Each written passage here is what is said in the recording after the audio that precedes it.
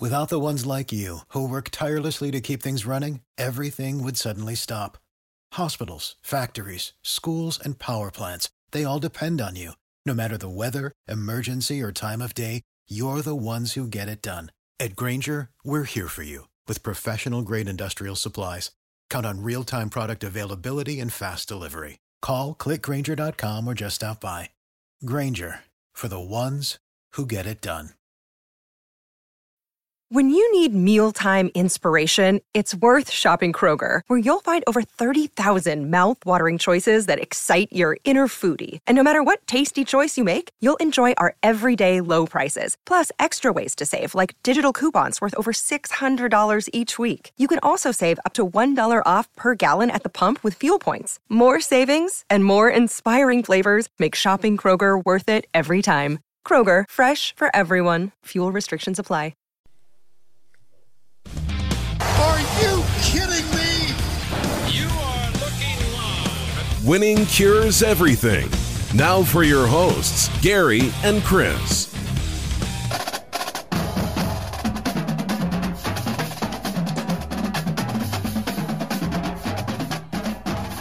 Welcome in, Winning Cures Everything. It is the Monday, July 12th edition of the podcast. That's right, podcast only. I'm Gary.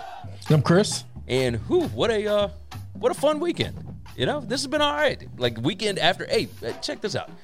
I went to Walmart yesterday. I was just gonna grab some burgers. I was gonna, actually fire up the grill a little bit. Completely sold out of ground beef. You ever had that happen? Well, no, but that's because you went to Walmart. I went to Kroger and I got ground beef. I went to Walmart because it's, you know where I live. It's right down the street, and typically. It's not like the city's out of ground beef. No, that just one store was out of ground beef because Target also had it as well. Oh, I figured as much. I just didn't feel like going that far. It was I decided late in the afternoon, and I was getting ready for UFC 264 and all this kind of stuff. And I was like, you know what? I'm going to go grab some burgers and all this kind of stuff. Man, completely sold out. I think they had two things. One was like a super expensive Angus whatever, like steak burger kind of thing. That wasn't pre-made. It was just a big hunk of meat. And the other was like super lean ground beef. And both of them looked bad. And it was just two left out of the entire thing. They did not have steaks. They had nothing. I was like, this is absurd. That's strange. I'm sure they just probably got a truck that didn't come in. That's my guess. It has to be a supplying issue because while the price of meat has gone through the roof, not that anybody on this show maybe cares, I don't think we have a shortage. I just think shit's getting more expensive because of whatever. Yeah, that's what I think. So what? How did your weekend go? Everything go well? I mean, it's been fine. Had nothing big happened, nothing bad happened, but nothing great happened either. Just hung out the house and not bad. Not bad. Very, I know. Very low key. You watched the Euro finals, right? I watched the Euro finals. I did. I had it on in the background. I've been doing all of our college football preview stuff for SBR, so I didn't sit and watch it, but I could see where people would get super into this. There were intense moments, and it felt like because it's a final, every different kick of the ball felt like it was super important. Did it come off like that to you, or was it just? Well, yeah, and I mean the fact that England's hosting, England hadn't won this thing in decades, and also the fact that they scored 2 minutes and 6 seconds into the thing, and it looked like that was going to be a big deal, but kind of after that score, they didn't have a whole lot of good shot attempts the rest of the game. Italy took forever to score, but they kind of dominated the match. I mean, they had a lot of shots on goal. They had a lot of good looks that barely missed. I mean, it was intense, obviously. It wasn't ugly. All the goals scored mattered. It went into penalty kicks, and the goalie for Italy just got the biggest balls in the world, made 3 stops. You just never see a team go two out of 5 in penalty kicks. It just doesn't happen. Yeah. And the fact that he stopped 3 of them were pretty amazing. One was missed. The guy got too cute. The other 2 were just dead ass stops. Yeah. It's crazy. And now so Italy wins the Euros and we move on from the soccer world for a little while again, right? That's right. So That's right. not too much going on with that. Let's go ahead and discuss, I guess, the biggest news story of the weekend. I mean, aside from soccer, I suppose. McGregor breaking his leg, UFC 264. I bought the fight last night, and I think I got my money's worth. I feel okay about it because, I don't always buy it just for the headliner. There were a lot of good fights last night. Yes. Greg Hardy is a joke, but Tai Tuivasa was fantastic, drinking shoeies afterwards. I don't know if you've seen this guy.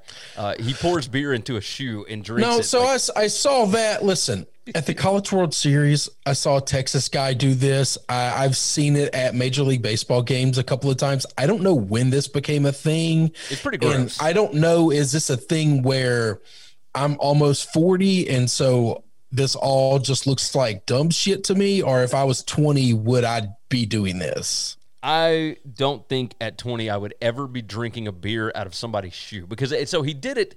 Or my own shoe. Or my own shoe, right? I wouldn't do that much either. less nobody else's foot fungus. And he drank them out of multiple people's things. Yes. No, this was on the internet. This made the way. Yeah. I watched a lot of these fights afterwards, by the way. It's a beauty of the internet. Oh, yeah. And I'll tell you the best fight and the scariest guy in the world to me was a guy that got beat, and he got beat bad. Oh, you talking about the guy that fought O'Malley? Yeah, Chris Matoe? I think so. So that was only his second UFC fight ever, and he came in on 11 days notice. 11 days notice. This guy O'Malley hit him about the head 180 something times. It was significant strikes, and he never stopped coming forward. Fight metric, I believe it was like 250. Significant strikes landed. I mean, it was a freaking record. He never stopped coming forward. They finally called the fight with 30 something seconds left, and I was pissed. And O'Malley, who was very admonishing of his opponent, was like, well, he better be glad they called it, because in that last 30 seconds I would have knocked. No, you weren't. There's not a man alive that was knocking that guy out. Okay. Here's the numbers, by the way. 230 out of 318 significant strikes. That's a 72% clip. And he was waylaying. I'm telling you, about 180 of those were direct face shots. Yes. It was insane. That's what I'm saying. And O'Malley hit him with all he had, and every punch O'Malley threw, O'Malley was going backwards, and Chris never stopped going forward. Oh, yeah. And I thought, I've never seen this. Looks like something out of the Terminator. Like, this is a guy that just keeps getting beat on, but he's the one going forward, and he never stopped talking shit. Oh yeah. Oh, I mean, he was still pointing at him and everything. I love that guy. I immediately went to the internet and tried to look him up. He's not on Twitter. Oh shit. I need this guy in my life. Oh yeah. My wife said the exact same. My wife is not a UFC fan. You know this, but she watched that fight because I wanted her to watch Sugar Sean. And she said, "Who is this dude?" I said, "He's just a scrub. They just signed him. He's just a bum, and this dude is the toughest guy." So here's the thing. I want to ask you this question. Okay. If we need to nix some of our other topics because we're actually going to spend more time on this, do that. I don't care. But let me tell you something. How do you know you have, that's not anything you can train, right? What are the chances that somebody is able to take that much punishment to the face and head and still just continue to function as if nothing in his life has happened? What are the chances that guy doesn't become an accountant and we don't know that he has this magic trick built in? He just happens to become a fighter, a dude that's impossible to knock out? I think that's the way it goes. You only figure it out by getting punched in the face, right? So do you remember the Gaethje Tony Ferguson fight from back in October or whatever it was, or whenever the thing? I guess it was last summer. But that one, Gaethje punched him, and I'm talking haymakers. He put everything in. Couldn't knock him out. Yes. That's right. I mean, it just took and I think they finally got a stoppage late in the fifth round. Kind of like this one. There's 30 just seconds this left. one, man. And I'm gonna tell you this: they shouldn't have stopped it. This guy he had completely off. When the fight was over with, the guy that had been beat about the face looked more in his zen, had his faculties better than O'Malley. O'Malley was laying on the ground in exhaustion, and the guy that had been beaten to death, his face looked like hamburger meat, but he 100% looked more ready to fight. Well, so that guy, Chris Motino. That's it. He only hit 70 out of 218 total strikes. And very few of those were clean also.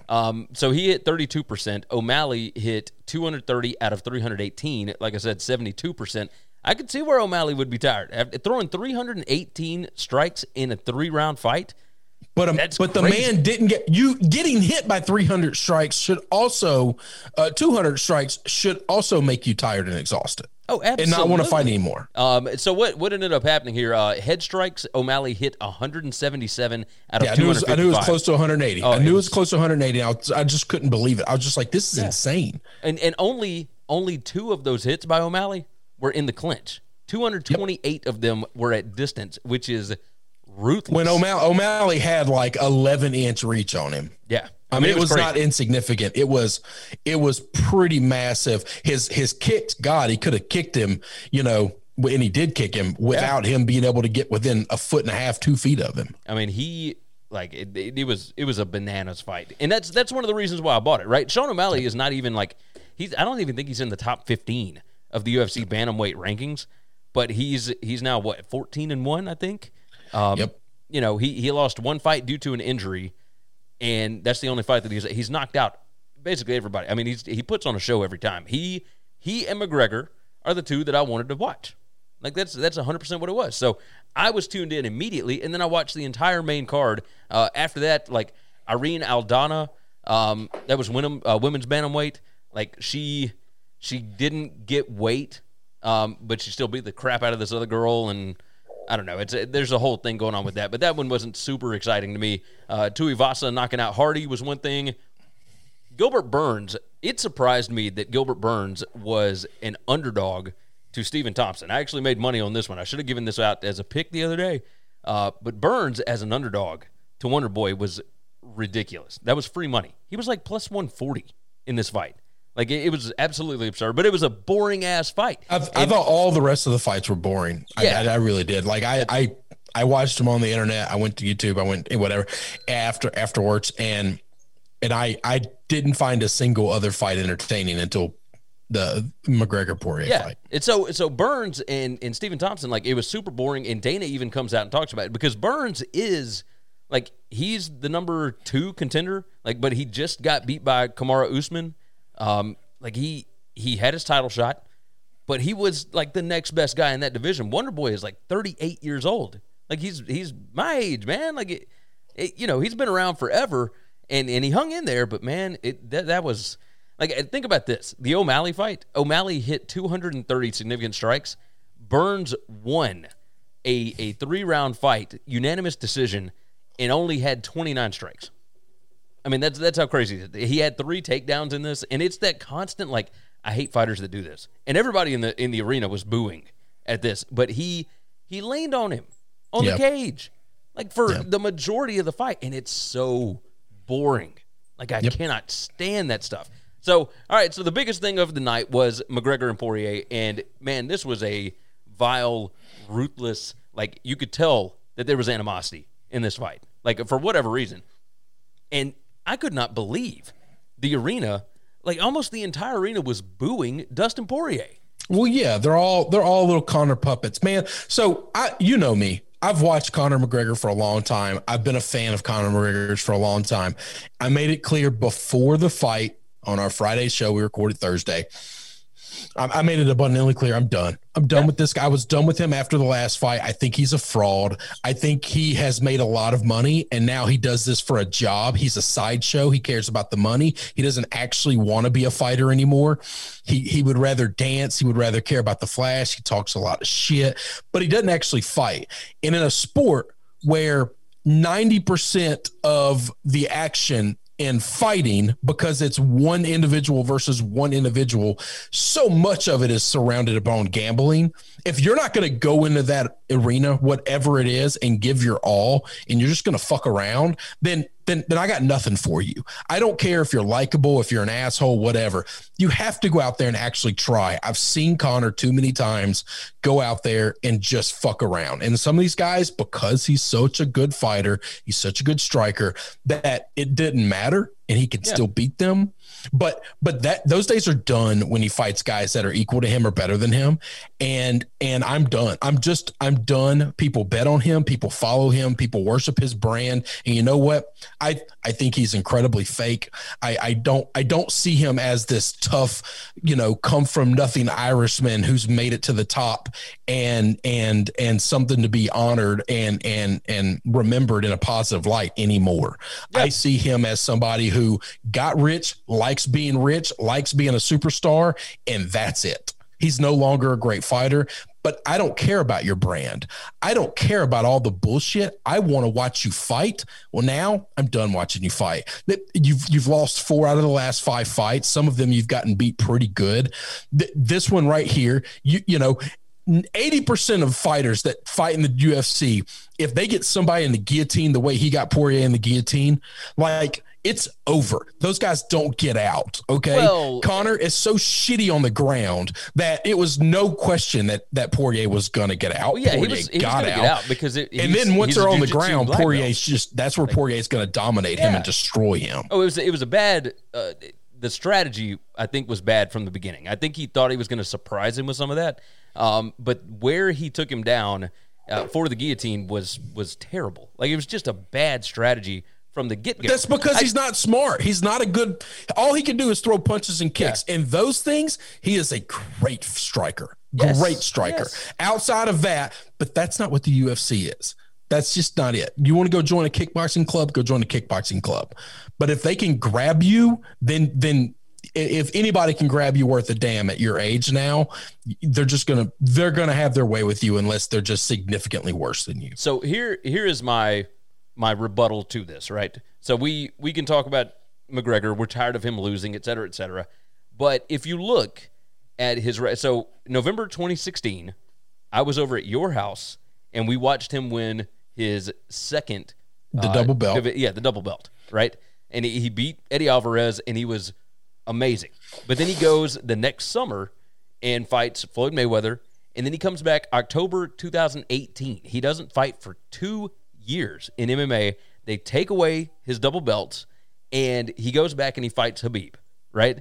And you lose to Khabib, okay, because nobody has ever beaten Khabib, right? Okay. So then he comes back out and he beats Cowboy Cerrone in like 40 seconds. But Cerrone was a shell of himself at that point. He's lost like 6 That's right. He fought Cowboy at a time where Cowboy just couldn't fight in that fight. So that was January of 2020. And then January of this year, he fights Dustin Poirier, who I believe is the guy that's going to hold the belt when this is all said and done. Like, Charles Oliveira is the guy. I think Dustin Poirier is the best lightweight in the world. I do too. McGregor didn't come up in lightweight. The only lightweight fight he ever had before this was beating Eddie Alvarez, who was a champion, was good, but he was a featherweight.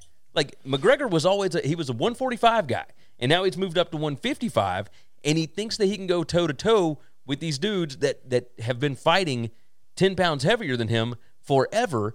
I think it's terrible matchups and a terrible decision by him. Like, don't get me wrong, he's making oodles of money. But I think you got to be able to go and beat somebody. All of these things that you're saying that are, I don't know, justifications, excuses, they're all by his choice. Yes. He chose to take the $100 million payday of Floyd Mayweather instead of dominating his sport. He chose money over greatness. And therefore, that was his decision, not my decision. So I have no qualms about taking away his greatness in my eyes. Yeah, no, I'm okay with that. I don't get me wrong. I don't think he's great. I think he's a fantastic showman. And I do enjoy watching him fight. But I'm done with the show. If you're not going to be great, you can't be a good showman. You can't be a showman and get your ass kicked all the time. No one wants to hear a loser talk shit, Gary. No, now I agree with that. You just sound like a loser. When he lost the last fight and immediately came out and made all these excuses about, oh, well, I didn't do this and I didn't do that and I wasn't really trying. And I said, no. Nobody wants to hear. You know what losers do? Losers make excuses. Yes. And that's what Conor's become. He's become a whiny baby who makes excuses. Well, Poirier, for sure, to think that Poirier was ever going to just roll over in that first fight is ridiculous because Poirier doesn't roll over. He's one of the best fighters in the world. You remember when this fight first was announced? It was a McGregor-Poirier exhibition fight that was going to go on in Ireland, and it was just a simple. It wasn't UFC sanctioned. It wasn't sanctioned by anybody. It was just them doing like 4 rounds or whatever it was, and they were going to do their own pay-per-view, and all of the money, or a big portion, I think it was like 75% of the money, was going to go to the Good Fight Foundation. And it was like this whole thing. And Dana White said, whoa. I got 2 of my top guys, like 2 of my top draws doing an event outside of UFC. Like, you guys have lost your mind. If you're going to fight, you're going to do it here. And then you can do whatever you want to with your purse. I don't care. But if you're doing anything, it's going to be in UFC. Yeah, if you're under my contract, you have to work under my facilities. And I totally get that. But I would too. I wouldn't allow him to go outside of there. As soon as it became an actual UFC fight, remember, Dustin has never won a belt. That's his goal. He has stated it for years. He is not going to take a loss to McGregor that's going to move him back down the lane. The only title fight that he has gotten, remember, outside of Bones Jones and George St. Pierre, he is now the 3rd quickest guy to get to 20 UFC wins out of everybody. 20 UFC wins. He was not going to roll over. Like, to think, for Conor McGregor to think that he was doing Poirier a favor, like, this dude is lethal. Like, it's ridiculous. But hang on, once all of these are negatives for Conor. Yes, I know. What I'm saying. But why do people still love it? Why do you still say that he's a great showman when he's just an ass? At some point in time, it stops being a show and you're just a dick. Yeah, no, I do agree with that. Because we crossed that level now. Oh, yeah. And it's been crossed for a while. But if you could win, then you could back up some of this shit talking, and that's different. But now there's no backing it. He's just a dick.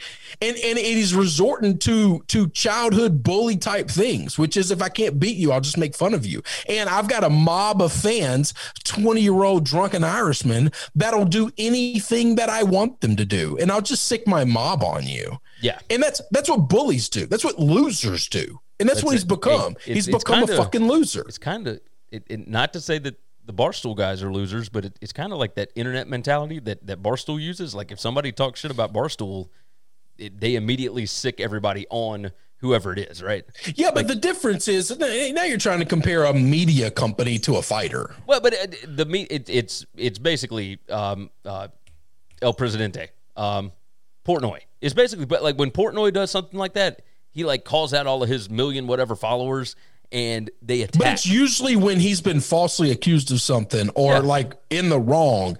I don't know that I've ever seen him do this when like he's been legitimately criticized. Like he owns his criticisms pretty well. Not that I'm a Portnoy defender. No, he certainly does now. He didn't used to. He used to do the same stuff. I couldn't speak to anything he did more than 5 years ago. Okay. From the last 5 years, I've paid pretty close attention to Barstool, but I'm just telling you, like, I've seen him send folks after, like his guys after folks before. And 100% of those situations, I think Dave was in the right. And we live in a world where if you scream the loudest, you're heard the best and you're seen as right. Well, he couldn't allow himself to be, to be seen as wrong or in the negative in something that he didn't do. And so he sends his army after him. This is not it for Conor. Conor crosses lines. Conor has no filter. Conor does anything he can to get edges because Conor can't beat him standing straight up. Yeah. He just can't. No, I tend to agree with you. But I think that's the move of a bitch.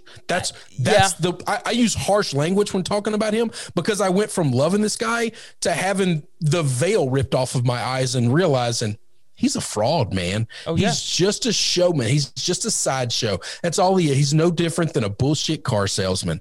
That's it. What do you think about UFC's decision to actually do a post-fight interview with him in the octagon when he's sitting there with a broken shin? Well, I mean, they do that to every main fight. I've never seen them not interview both fighters after the main event. I've never seen them interview somebody that just had like a gruesome injury. Well, yeah, but he was just laying there and they were waiting on the splint to get in. So why not get the interview in? I mean, every loser of the main event, as long as that guy's not unconscious and still in the ring, they've always interviewed. So that's nothing new. That's the first time the guy stayed on the ground because he couldn't stand up. Yeah. Now it was interesting. I thought it was in poor taste. I mean, they always it was definitely poor taste by Conor. Listen, that ain't on Rogan and that ain't on UFC. Conor owns the things that Conor says. There's nothing in poor taste about it. All the stuff that McGregor said was absurd and outlandish, and it's exactly what you would expect from him. But my God, it was so just accept your loss and. Just to say, hey, I made some mistakes, and I mean, but he won't do that. He did used to do those things. He used to walk across the ring when he got beat or got caught and shake the man's hand, even though he talked all this cold shit about folks. He used to do that, and now he's just gone off the deep end. Yeah. Now he's just a sideshow, and I think he knows it. And I think the second he ever shakes another person's hand and shows any real respect, everyone around he loses his sideshowness. He loses his, whatever. It was the Cowboy Cerrone thing, right? He calls himself the Notorious, but you made yourself a bad guy. Yeah. Nobody did that. It is certainly a heel turn at this point. He's always been a villain, but he was always a lovable villain, and now, I mean, it's a whole different thing. There's a big difference between who he's been for the last 6 months and who he was 6 months before that to the last 3 to 4 years before that. Yeah, a big difference. So do you think he's done? Do you think, I mean, Dana White came out and said that they are going to do Poirier McGregor 4. If I was Poirier, I'm not fighting him again until I have the belt. Well, no, that's the thing. Poirier's next fight is for the belt. He's fighting Charles Oliveira. That's the next one. It should be I would like to move on from Conor. I've beaten him 2 out of 3 times, and the 2 times I beat him pretty handily. I would like, if I was him, I would not give him a 4th fight unless we're doing equal billing. In this fight, Poirier got $800,000 and Conor got $3 million. Nope. Conor wants a 4th chance, and this time maybe a shot at the belt. If I have the belt, then I get the $3 million. And Conor, if you're a real fighter, you'll fight for the $850K. Yeah. No, I will tell you this. Conor won't do that. Conor won't do that because Conor only fights for the money now. He doesn't fight because he loves fighting anymore. If I'm McGregor and if I'm UFC, if I'm wanting numbers, if I'm wanting, whatever, I bring McGregor back. And, there was talk of the Diaz trilogy and all that. Yep. I wouldn't do that because Diaz is at 170. I don't take McGregor. That's right. I was just about to say you'd make Diaz come down a lot. That's tough. Yeah, and Diaz is not going to come down to 155. If you're going to do that, you're going to have McGregor go up to 170 again. And I think that thing is done. I think Diaz and McGregor is done. I agree. Think there's a lot of interesting matchups that you could do here. But man, I think you want to see what you still got with Tony Ferguson. And you want to see what you still got with Conor McGregor, right? Because at this point, we don't know what McGregor is. I think Ferguson has lost 3 straight, but he's lost to Gaethje, Dariush, and Oliveira. And McGregor. 3 of the top 4 guys. Yep. The champion, the guy that's about to fight for or whoever. I don't know. I don't know what else to do with Ferguson, I guess. So, I think I would get McGregor back and have him fight Ferguson. But I don't know. I know that there was some kind of beef going on between Rafael dos Anjos and McGregor, and that could be interesting, I guess. But nobody cares about Rafael dos Anjos. He's had 43 UFC fights and he doesn't draw. So why would you do that? But Tony Ferguson, El Cucuy is somebody that people give a damn about. So that could be an interesting one. But I think the biggest thing to look forward to now is Charles Oliveira and Dustin Poirier, and we'll get that probably in December. So outside of that, I don't know, man. I almost wonder if McGregor should just retire from UFC and move into boxing. I know that he's still under contract with UFC, so I don't know how that would all work. But if you want to stand up and strike, go to boxing. You can sell. You see what the Paul brothers are doing. I mean, they are pulling in stupid money. If people still want to watch McGregor, they'll watch him box. I think I'm just kind of. And he can do exactly what they're doing. He can handpick a bunch of bullshit opponents and just beat everybody. Yes, I think that's what he needs to do. He'll never fight a real fighter in doing that ever. Yeah, because he'll get to handpick his opponents. I tend to agree. He was talking about the Manny Pacquiao boxing match and whatnot. I don't know. I mean, that's just it's so frustrating. Like, because you and I both have been McGregor guys for a while, and watching it last night, it was just I feel disappointing. It's one of those vindications where I felt very right afterwards that I was public and open about, I'm done with this guy. I'm done with him. I'm out on him. I don't want anything to do with him anymore. And I'm gone. And then we saw what we saw last night, and then we saw him act the way he acted last night. And I felt this is why. This is why I got to get off this train before this happened, because he's just a piece of shit. And like I said, I don't think he'll ever fight anybody unless he's going to get a ton of money anymore, because he's only fighting for money. And if you say, oh, well, all these guys are only fighting for money. Yeah, but he didn't used to be that way. And he's made a just metric shit ton of money. Well, for him, it was always about, like, for him, it was the belt when he was coming up. He wanted that belt. It mattered then. But now he knows he's so far from belts, it doesn't even matter. Yeah, like the belts do not matter. There's zero chance that he could fight for another belt unless he gets another fight with Poirier and Poirier has the belt when they fight. I think he has to beat somebody first. I think that's why you do the Ferguson fight. Like, I think that's why you do Tony Ferguson and Conor McGregor. Because I think McGregor has to have a win before... And maybe not. Maybe this is just Dana's golden boy, and he'll just let him do whatever he wants to do. Because I think Poirier is going to win. Dana's sick of him, but I also think Dana likes money. So 100%. Because my God, that fight last night did like 1.8 million pay-per-views. It's the second highest pay-per-view buy rate of any UFC fight. Like, McGregor and Khabib was number one at 2.4.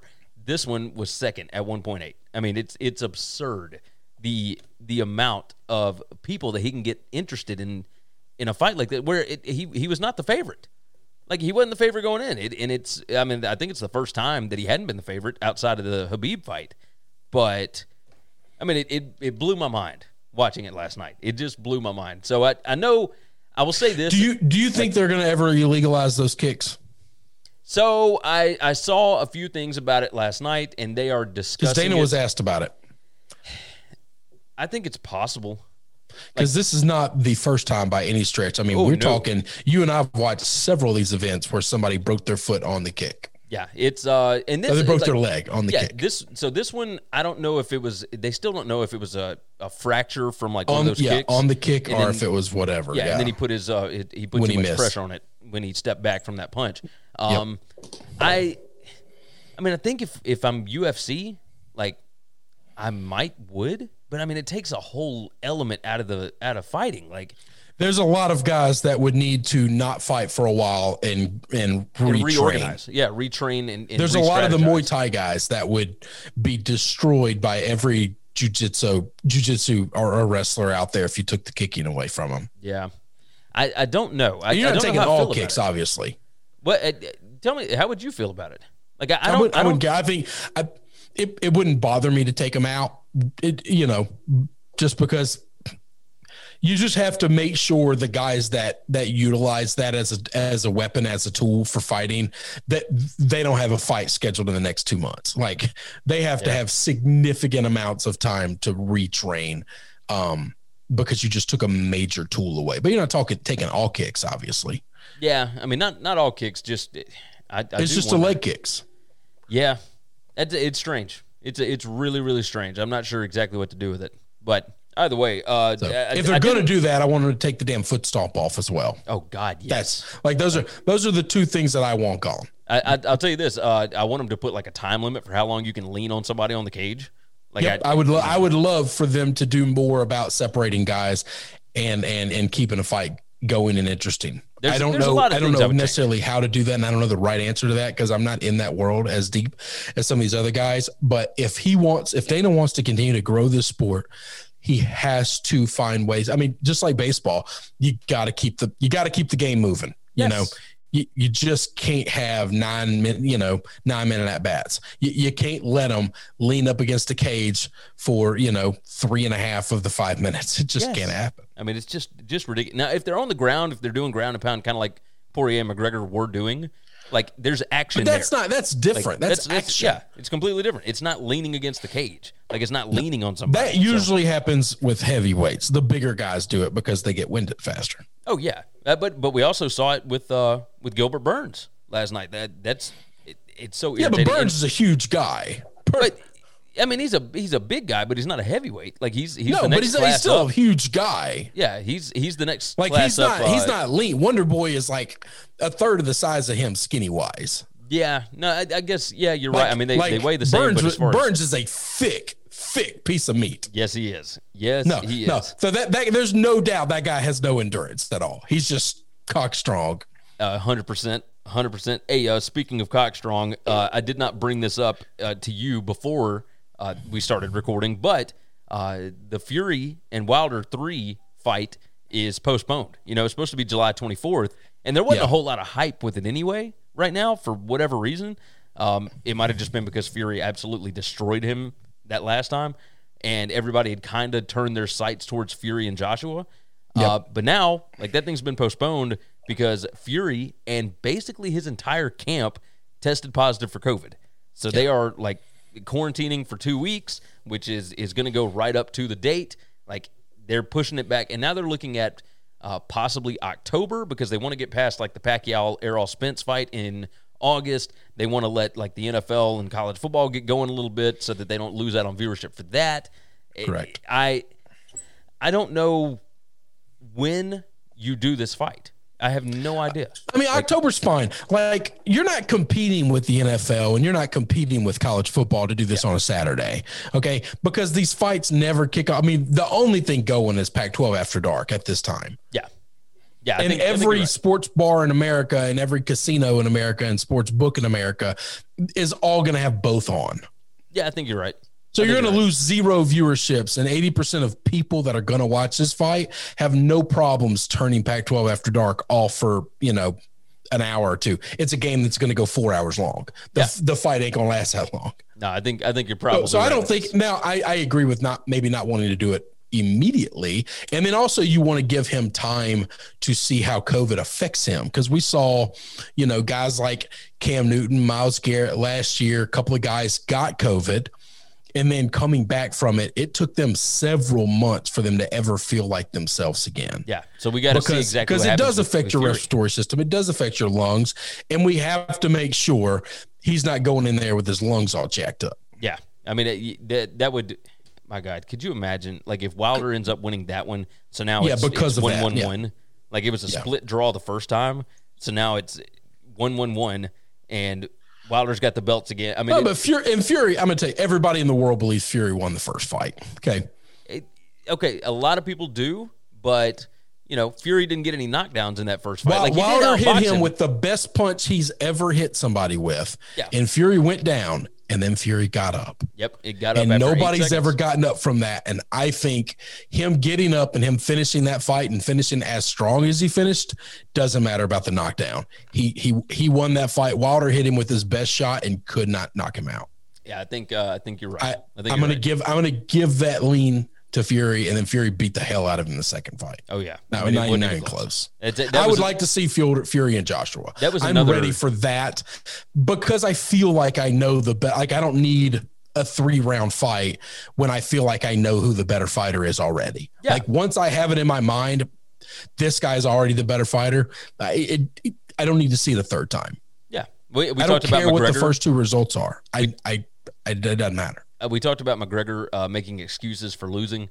Like, Wilder did the exact same thing after that second fight. You remember my suit that I wore out to the ring was too heavy. I put this huge garb on to wear out to the ring because it looked cool, and it made me too tired. It was too heavy, that walk out there. Yes, I'm with you. I'm with you. Let's kind of rapid fire through some of these other topics here.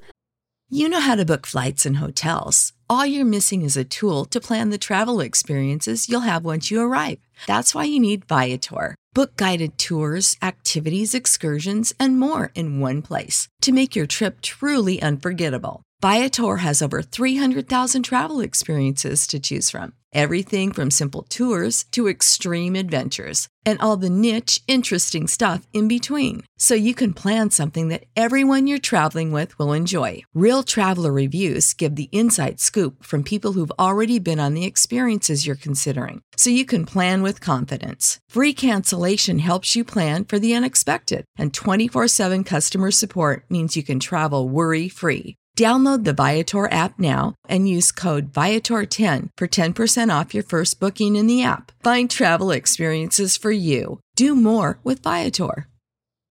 Without the ones like you, who work tirelessly to keep things running, everything would suddenly stop. Hospitals, factories, schools, and power plants, they all depend on you.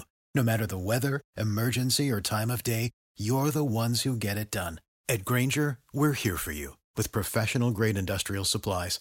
Count on real-time product availability and fast delivery. Call, clickgrainger.com, or just stop by. Grainger, for the ones who get it done. Kansas. What in the world was Les Miles and Jeff Long doing, and everybody else involved with that? Apparently, Kansas paid a player to shut up and go away after he started complaining about teammates that lived below him selling drugs, threatening him.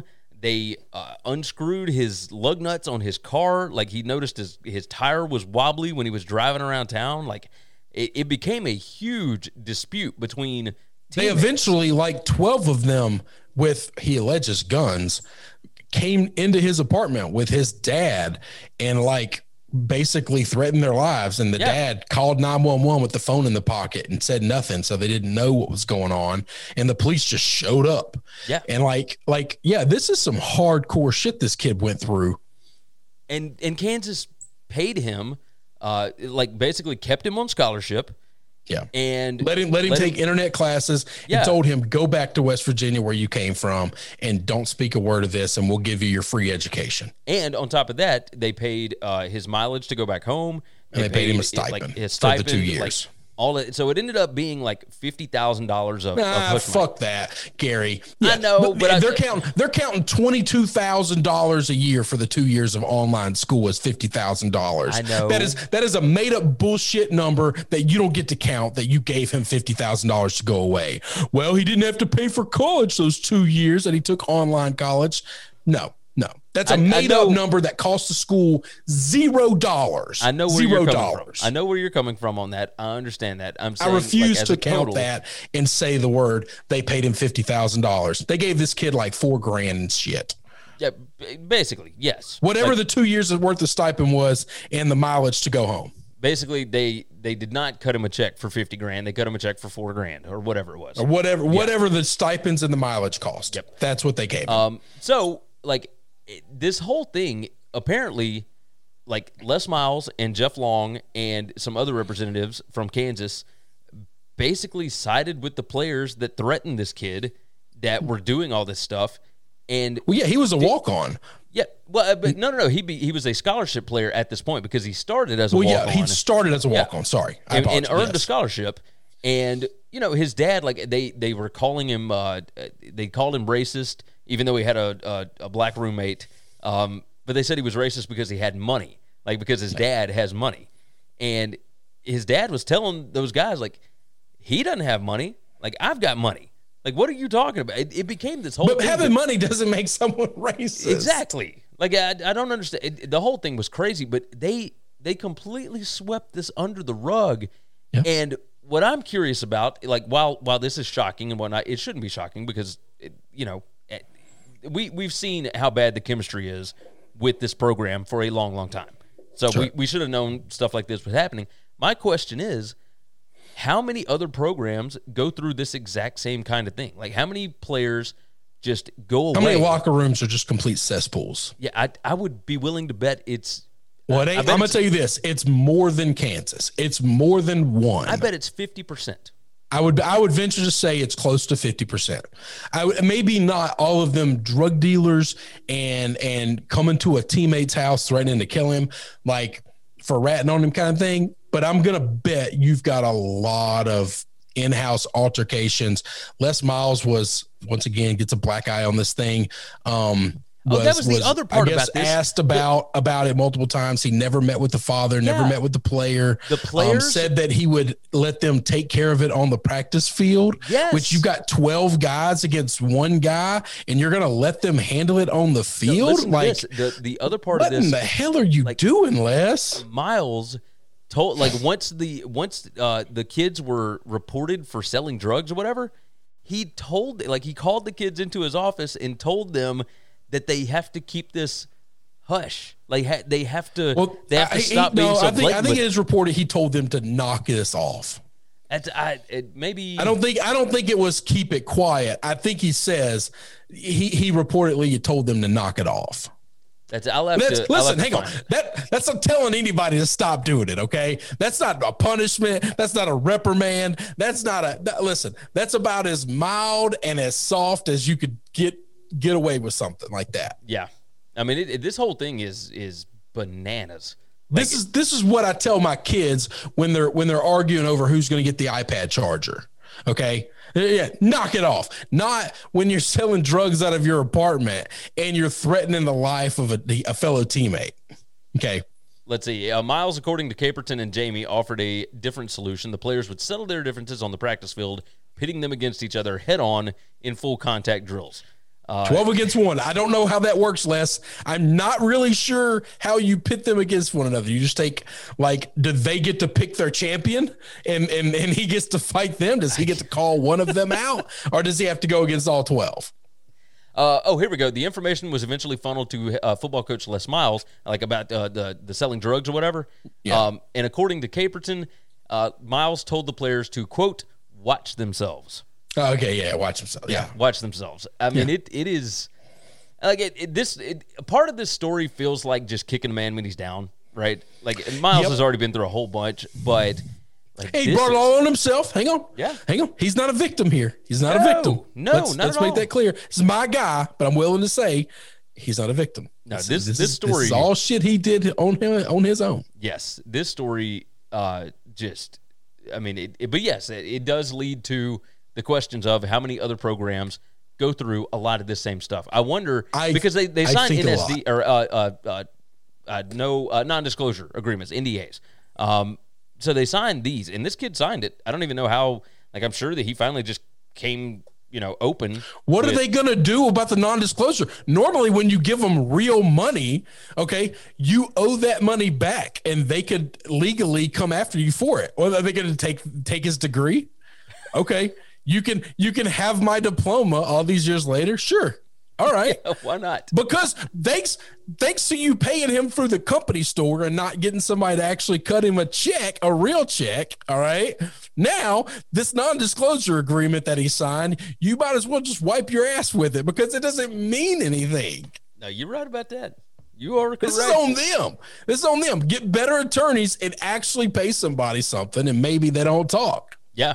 I mean, my God. I really want to know who the 4 kids are that are drug dealers. I'm very curious as to why they don't name them in this story. These guys are adults. They're breaking the law, and they made threats to this person's life, to him and his family. I'm very, very, very curious why the Kansas Star protected their names. I agree. I wonder if it has to do with them still being students or what. Fuck that, man. When you're an adult, you're not a student. You're an adult in a legal situation. This is not they're kids because they're students. All right. If you go into somebody's property, you go into somebody's private property in their apartment, and you threaten them and their family to a point where they call 911 on you. No. You don't get protection they're just students. They're just kids. Nope. You've lost that. Yeah, I do wonder if Caperton Humphrey actually requested that they not be named. There's a chance. There's a chance that he could be afraid of them still. Yeah. I mean, even all the way in West Virginia, I could believe it. But apparently this kid is he and his girlfriend broke up after this. He's gone through some serious anger management issues, all kinds of stuff. So he's been doing therapy twice a week. It's pretty ridiculous stuff. And I think they're about to open a lawsuit against Kansas for this. I think that's why this is becoming a story. I would absolutely go after some real money. Yes, 100%. This fake bullshit money that Kansas gave them, monopoly money that you created, Kansas money. And I think the reason why they signed it in the first place was just to get out of there, just to leave. I'm done with this, and then we'll bring it back up later. But that's right. It was pretty nuts. Real quick, the Atlanta Falcons have terminated linebacker Barkevious Mingo's contract. The charge for him. Now, normally you don't see a cut like this at this point. At this point in the season, usually you wait and you get into practices. Yeah. But apparently this was he was arrested Saturday in Texas on a charge of indecency with a child sexual contact. This was someone younger than 17 years of age. His lawyer or his attorney is stating that this was completely baseless and said that it was they have limited information on their side because they don't actually know everything that was alleged. But he said, what we do know is these allegations are from over 2 years ago and are completely untrue. Mr. Mingo is the victim of a false claim, and we believe this is motivated by money or some other ulterior motive. He was released on $25,000 bond on Friday. So I'm, yes, this is, ridiculous. If it is, by ridiculous, I mean on his side. Like, why would you ever have yourself in a position to be charged with something like this? But, if it was from 2 years ago, if he's telling the truth and nothing actually happened and this is just a money grab, like we've also seen those as well. So I don't know what to do with it. I don't know that I blame the Falcons for, releasing him. No, I don't either. Mainly this is a situation where is the headache worth the pain in the ass that it is. Yeah. Mingo's bounced around from a couple of teams since he's been drafted, hasn't really produced or been the player that people had hoped he would be when he got drafted by the Browns. And if he was a superstar, we'd have a Deshaun Watson situation on our hands. We're gonna sideline you until we figure out what's happening because we have a very much a he said, she said kind of thing, and we would like to find out the truth before we get rid of this generational talent. Yes. All right. But if you're kind of struggling to hold roster spots and you find yourself in this situation, that's just a shitty situation. And if I'm the Falcons, I probably want to move on too. Like, I don't want you wearing my uniform while you're going through this. And every time you go to court and every time your attorney, shows up to defend you, you have the right to have all those defenses. I just don't want our company name to be involved in it. Yeah. And it's just not worth it. The headline says Atlanta Falcons linebacker. And in a couple of months, it won't. In a couple of months, it will say Barkevious Mingo, former NFL linebacker. Whatever. Yeah. So maybe former NFL player, former LSU player. Like, there are certain titles that'll stay with him forever, but for the most part, like that's just not gonna stay on them. And it seems shitty if it finds out that he didn't do anything wrong. But it's more a football decision than anything else. Yeah, I tend to agree. And I don't think that it's, again, I don't think it's bad that the Falcons terminated him. I think it is smart on their part to get themselves out of this situation. Yeah, they need. I'm going to bet they want to clean that locker room up, and they want to kind of have their own identity, and any culture issues that they see, they're probably just going to move on from. And if they end up, having a couple of, light years because of lack of talent for trying to revitalize the culture there, then I think you as the owner and the front office that's new there and then the coaching staff that's new there are all okay with that. I think so as well. Let's talk some crazy stuff that happened over the weekend or I guess maybe a couple of days before. First thing I do want to bring up, the Scottish Open was this weekend, and when was it on Friday? I guess it was that a spectator Friday stole Rory McIlroy's club out of his bag. And this sounds like, if you just read a headline, it sounds, worse than it actually is. Oh, a spectator came up and stole his club and ran off with. No, that's not the case. The spectator came up, grabbed the head off the driver cover, took that off, looked at the driver, put that back on, picked up an iron, took it out of the bag, walked over a few steps, took a couple swings with the club, handed it back to the caddy. And then he was escorted off of the property by security guards. But, everybody watched him do this. Like, John Rahm was standing there watching. There were like four guys standing there, all watched him doing it. This guy walks up. I can't imagine how many cool snacks he had to have had to go up and just take a professional golfer's iron out of his bag, take a couple of swings, like, oh, yeah, it's a nice club. All right, cool. Hand it back to the caddy, and then just all right, I'm a bounce. I cannot believe that we actually watched this. It was John Rahm and Justin Thomas, and McIlroy was watching, along with the caddies. Everybody's just standing there what is this guy doing? And I have no answer. They haven't said anything about this guy. Like, he was just, everybody laughed it off. The newspaper, David Wilson, a member of the nearby club there who posted the footage, said the players laughed it off, saying they knew he wasn't a golfer when they saw his grip. Like, they just completely laughed it off. But I can't imagine what it would be like at like the Masters. Could you imagine this? I mean, there's no way. There's no way that this would actually happen at any of the pristine courses here in the United States. I don't think they'd be able to get away with it because there's so many security guards. I don't know, man. I mean, I think there are plenty of security guards here too. And that's what I'm saying. Fans are pretty close to players, Yeah. at these places. I think you could walk around. What it was, and I think there was security presence there. No one saw this guy as a threat. So like part of him, if he ran and grabbed it and ran off, I think 9 security people would have tackled him to the ground. Yeah. Okay. But the issue is he stayed calm. He stayed cool. He just walked up like he said, listen, this is a situation where confidence and acting like you belong there matters. Yes. Okay. We've talked about that I've on the gotten show. into many places in my time just pretending that I'm supposed to be here, Yes. that it's okay. When I was in the security business, I used to do this, by the way, all the time. We would be bidding on a contract to get this is some shit I used to do. Okay. I was a lot crazier when I was younger, by the way, a lot more. Okay. Today, there's no chance in hell I do this stuff.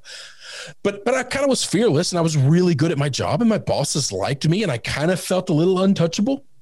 And so we'd be bidding on a contract to get a place or whatever, or calling on a customer that wouldn't answer our call would be the biggest thing. We're happy with our security, whatever. And I didn't do any sales. My salesperson handled all that. And they'd tell me, oh, we can't get a meeting with them. It's like, oh, I'll have us a meeting next week. And they're like, well, how the hell are you going to? I just drive up there. And then I'd just walk right in these facilities. And then I would walk around and I would just like, we have here in Memphis area, we have nothing but warehouses. We don't make anything. There ain't factories or anything.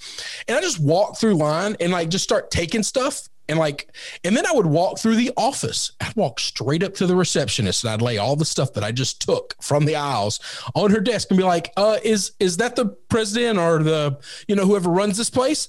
She's like, yeah. Do you have an appointment? And I was like, no. I'm just here and I'd like to talk to this guy. And she's like, how in the hell did you get through? And I was like, here's my card. Your security sucks. Give me a call. And then I would just leave. And I'm certain 100% of the time she saw me as insanely creepy. Okay. There's no doubt that lady was 100% of the time afraid and I made her feel uncomfortable. And I look back at that now and think how insane that was. But I was able to do those things because I just acted like and I wasn't drunk. I wasn't high. I wasn't either. I just act like I belonged. Well, I used to do this here with concerts. Zero people questioned me ever. Yeah. No, I used to do the same thing when I was in a band, I would go to other shows and just walk around, like no laminates, no nothing, just walk backstage and nobody would ever question anything because I looked like I belonged. Whatever. And we never had problems with anything. I mean, I was talking massive, massive shows, like arena shows. Just walk in the back gate and they don't say anything.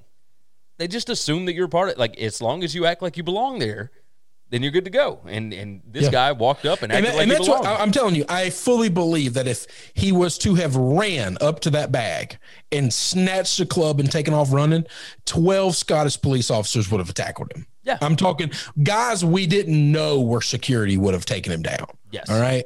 But the fact that he just walked up and he stood there for a second. He looked at all the guys and he looked at the bag and they're all staring at him. He just reached in to grab the club, tried to grab the driver, only got the head of the driver, the little cover. Yeah. And then reached back in, grabbed an iron. That's easier to take out. Walked over and acted like he was going to hit the club hood, the cover. And then finally they were like, hey, you can't do that. Like, you're not give that back. What are you doing? Like, and he came quietly. He didn't cause a ruckus. He didn't take off running or anything. Yeah, But it was fascinating. I will tell you that. I loved watching it. I'm certain he's probably in jail, and I'm certain that hope the story was worth it. I'll tell you this. I know he'll get to tell that story for a long, long time. Long time. I always wonder, like, the guys that run on the field, like streaking and stuff like that. I'm not talking about the weird, like, PETA protesters and people that do it to, like, for a cause, but just like dudes that want to, pull the dick out and run naked onto a ball field. Do they regret it, or do they like 5 years later, are they glad they did it? I would say it's probably 50-50, right? Because I think there's some that don't put any thought into it, but I do think about half of them put thought into it, and hey, I'll be able to tell the story forever, and people are going to remember me and all this kind of stuff. And you never remember who it is because they never actually name the guys, and they don't show them anymore, like not on TV. So, but anyway, I'm always curious as to, I would like if I had real journalistic abilities and skill and resources, I would want to hunt these guys down, and I would get like stories from hundreds of them, like 5 years removed or longer, just to get an idea of, hey, why'd you do that? Not just why you did it, but what was jail like? Like, did you get your ass kicked by the security officers? Were they nice to you? Like, what I want to know your story from the time before you jumped out to the time you've taken away. And then all these years later, do you tell this story in shame? Do you tell it with pride? Do you laugh at yourself about it? Do you hate yourself about it? Like, I just want to know how they feel now after the fact. And has it affected your life in any way at all? Yeah, I would be very curious. I'd be very curious to know about this. Let's talk about a couple of crazy stories to close us out here. We'll start with this one. Michigan. This is Norton Shores, Michigan. This man made a striking discovery under his house when he went to demolish his back stairs. What would you like? What's the first thing that you think about when you hear somebody found a discovery like under their house or whatever? Oh, well, it's got to be a skeleton of some kind. Actually, no. This is 160 antique bowling balls were found. Apparently, he found like Egyptian antique bowling balls, no, or like from the 20s antique bowling balls, from apparently from like the 1960s. This isn't like super antique, right? But 160 bowling balls, that's a little strange to me. So he said, I was actually a little happy about it because it's a little easier to roll bowling balls out of the way than to move sand and figure out where to put all that. He told the Detroit Free Press. He thinks that there are even more buried under his home besides the 160 that he's already found. He contacted the maker of the balls. It was Brunswick Bowling Products, right? So you've been to Brunswick bowling lanes, right? They had a plant in the area. He said they were made in the 1950s. Former employees contacted him, told him the workers used to take scrapped bowling balls to use as an alternative to gravel or sand. Well, yeah, it's filler. It's basically filler. I have to fill the area after you pour the footings and stuff, backfill it with dirt or sand or gravel or something, before you put a slab or build a foundation on top of it. And if I have all these balls, then that's way less concrete or sand or gravel that I got to buy, or dirt. So it said Brunswick shut down the plant in 2006. Olson said many of the balls aren't in good shape. They don't even have finger holes. They aren't polished, all that kind of stuff. But he donated some. They plan to give some to the Muskegon Heritage Museum. And then he said he's going to use the rest for landscaping and making sculptures, etc. So this is where I'm sure people did this, and because they told him they did this, it's not worth it. The first thing I would be doing is sawing into these balls. Okay, so explain why. Because I would be assuming that the people that did this were like drug kingpins, and inside of these balls is either like 60-year-old cocaine or money or a shitload of money. Yeah. I could see that. I could see that. That's what I would be doing. But that's where my criminal mind immediately goes is these aren't bowling balls. There's a reason they don't have finger holes drilled in them, because those things are full of Colombian Bam Bam. Colombian Bam Bam.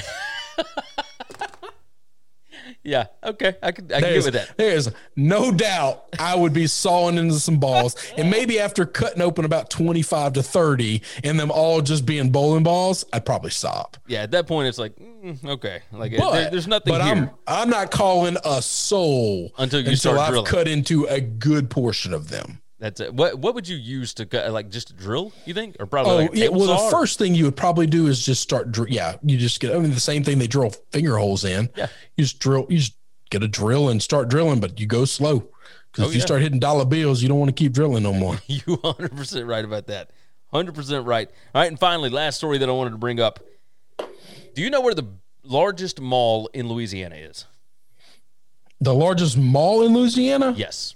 I'm going to guess it's not in Baton Rouge or New Orleans because those would be too Rouge. easy. It is the Mall of Louisiana in Baton Rouge. Okay, so it is the mall in Baton Rouge. Yes. Okay, I was assuming that you were going to tell me some podunk Paris I've never heard of before. So this has been multiple days now at this point. Authorities say that they have been searching for a 12-foot python. Oh, hell no. That escaped from its enclosure inside. Look, I don't do snakes, man. I don't even want to talk about this. Inside of the Mall of Louisiana. So Kara, a yellow and white Burmese python, slithered out of its enclosure. You gave this bitch a name? Yes. It's at the Blue Zoo in the Mall of Louisiana in Baton Rouge. This was on Tuesday. They still hadn't found this thing yet. No. She was still on the loose. Are we certain it's in the mall? The zoo, like the Blue Zoo, is in the mall. But we don't. I mean, maybe that thing is slid out. I'm sure that somebody would have noticed it if it just slid out. This is a get all the animals and other people out, and you just set it on fire. You just burn this bitch to the ground. Yes. So this is what they said. The whole mall, the largest mall in the state of Louisiana, you just turn it to rubble. Just burn it. It said, while we've created a very secure home for Kara, our Burmese python, she has slithered out of her exhibit, the Blue Zoo said in a statement. Kara is a non-poisonous, friendly snake that enjoys her time interacting with guests during our snake education shows. It says pythons slowly squeeze their prey to death before swallowing them. Kara was described as very sweet by her handlers, who released a photo of the animal. Who she would eat the shit out of as soon as she could hold them in her stomach. It says that the search efforts continue, but the Mall of Louisiana remains open. There ain't no way you'd be catching me. So there are people going to this mall with this damn thing on the loose? Yes. Gary, you could tell me there was a grizzly bear in there, and I'd probably be like, yeah, the chances of him wanting to eat me are probably slim, right? Yeah. Like, this thing's used to eating salmon, so he's probably going to pick off a child before he goes after a grown man, right? 100%, yes. There's zero chance. I don't even. So we go to the Memphis Zoo. We're zoo members, and we go to the zoo quite often. It has been years since we've gone through the reptile house. Yeah. And I won't do it. I just won't. If my kids want to go, knock yourselves out. I don't do it. There are very few things in this world that I'm afraid of. And when I tell you I have an unhealthy, a completely irrational fear of snakes, it is not rational at all. I can't watch them on TV when I'm scrolling through Twitter or Facebook and I see a video of just somebody with the snake in it. Like I immediately I've thrown my phone, and my wife will come and find the video and hide that person's stuff for a while. I can believe that. That irrationally afraid of snakes.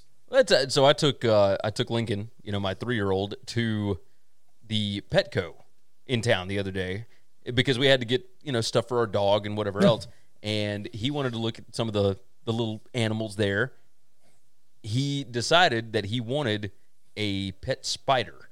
So he's all about these tarantulas that are in there. And I cannot stand spiders. I cannot do it. But he's like, oh, it's furry. I'm like, no, it's not. It's a demon from hell. It's not. No. But that's how you are with snakes. My youngest asked me if she likes snakes, would that hurt my feelings? And I said, it wouldn't just hurt my feelings. You're out of the family, okay? I could find out you were a serial killer, and I'd be like, yeah, but you're my little girl. Yeah. You just enjoy snakes and want to study them and work with them? No. Nope, no, out. You're done to me. You're done. Out of the will. You are banished. No more Disney trips to you ever again. No. I love it. I love it. Oh no, that's the one thing I can't do. I'd really rather not ever talk about them. They're evil. Listen, I'm not a religious man, and I have maybe the most messed up religious views in my head of what I think might be real and not. I know this. When I was a child, I learned that the devil was a snake. And that's all I need to know. That's all you need. That's all I need to. And I don't know. I can't tell you what I believe or what I don't believe. I know this: the devil was a snake. Yes, he was. Yes, and I don't do snakes. And if you're a weird snake person, I don't want to be your friend. I don't want to hang out with you. Like, if something terrible happened to you, I wouldn't be the person to do it because I'm too much of a pacifist for that. But damn, I'm not going to be upset about it. No, you're right about that. The other sports news, like Novak Djokovic wins Wimbledon for his 20th slam. Like, okay. Says he might not go to the Olympics. I could believe that. He has it, but no. This dude has a chance to be one of the few people in the world to have a calendar Grand Slam plus gold. He's the best tennis player in the world, and it ain't close, by the way. No, agreed. And there aren't a lot of people to ever live that have done that, men or women. Yeah. No, and the fact that he's willing to throw that away, I think is kind of insane because I don't think he'll ever have that chance again. I don't know that in 4 years he'll still be this dominant, and you just can't ever chalk up to, of course, he still hasn't won the Grand Slam yet, but I think that's crazy. I get him not liking what's happening in Japan and the restrictions and stuff. And it's just not the same representing your country in this way and no fans. Like, I understand being upset about this. If this was a friend of mine, if this was somebody that I had a relationship with, I'd tell him, man, you got to suck it up for 2 weeks because you have a chance to do something that puts you in a pantheon of history that nobody can take away. Yeah. Nobody. And I would encourage you, go through 2 weeks of hell and do it because you're going to hate yourself if you don't. Yeah, if you win that Grand Slam and you know you're confident that you could have won gold, there are very few people to ever take a breath that have done that. Yeah, I think you're probably right. I had not put that much thought into it, but that's I've thought about it a lot because I do think he's the best. I don't think anybody's challenging him. I think he's got to show up and just have a really bad week for him to lose one of these things. He's that much better than all the rest of the men in the world. Yeah, no, I tend to agree with that. Other news, the Pirates select Louisville catcher Henry Davis with the first pick in the MLB draft. I was kind of surprised at that. No. He was the best prospect by far. Okay. And now, then Jack I say Leiter that by far. There were, 9 between him and then like 3 different other position players. They were shortstop, I think, and outfielders, center fielders. Were all 9. There were 4 or 5 guys that everybody said there's no difference in, but most people had him the number 1 kid overall. Okay. My Red Sox took a shortstop, by the way, and they got a stud. I mean, this kid's supposed to be a beast, but damn, like this is an organization that really needs pitching bad. And I thought they would take. Well, I think they were all counting on Jack Leiter to be there from Vanderbilt, and he got taken 2nd overall. Yeah. The kid that your Red Sox took, let's see, Mayer, left-handed hitter. So it apparently draws comparisons to Corey Seager. So no, he's a freak. I think he was the other guy that people were considering being like him. I think Sam Houston was in that conversation. There were 3 or 4 guys, and that everyone said there ain't a whole lot of difference between Henry and these other guys. But anyway, I wanted Leiter. Leiter's who I wanted. I can't believe Leiter got taken 2nd overall. And I'm looking at the tracker now while we're doing this. Let me hit refresh just to make sure. We're at pick 10 through, and Kumar Rocker just got taken by the Mets. I thought Rocker would go before Leiter went. I thought Rocker would for sure be top 5. Well, no, I can't believe the Red Sox didn't take him. I thought he would go before Leiter. I mean, it's crazy. Absolutely crazy. That's crazy. So anyway, neither here nor there. Big time stuff. There's always a bunch of other news that we could get into, but our time has run short. So we're going to go ahead and get out of here. You guys have been absolutely fantastic. Thank you for listening to the podcast. Of course, if you want to find our college football show, you can do so. Search out on YouTube. Just look for SBR Picks. It is right there. It'll pop up on the front screen. You can see it. You can also find it at sbrpicks.com/NCAAF. And you can also find everything that you need to know about us at winningcureseverything.com. everywhere you need to subscribe, everywhere you follow, all that good stuff. Hit us up on Twitter, all that fun stuff. If you want us to talk about something, you can do so on YouTube or just hitting us up on Twitter or emailing the show, one way or the other. But you can find it all at winningcureseverything.com. Chris, anything else we need to hit? No, that's it, brother. Let's do it. Hopefully all of you guys have a fantastic week, a fantastic Monday to start your week, all that good stuff. Take care of yourself, take care of each other, and hopefully all of your tickets cash this week. Thanks for checking out Winning Cures Everything. If you want to keep up with us, hit subscribe on YouTube or your favorite podcast app. Visit the website at winningcureseverything.com, or you can like us on Facebook or follow us at Winning Cures, at Gary WCE, or at Chris B. Giannini on Twitter. Share out the show, leave a nice review, and make sure to comment and tweet at us. For the ones who work hard to ensure their crew can always go the extra mile, and the ones who get in early so everyone can go home on time, there's Grainger, offering professional-grade supplies backed by product experts so you can quickly and easily find what you need. Plus, you can count on access to a committed team ready to go the extra mile for you. Call, click Grainger.com, or just stop by. Grainger, for the ones who get it done.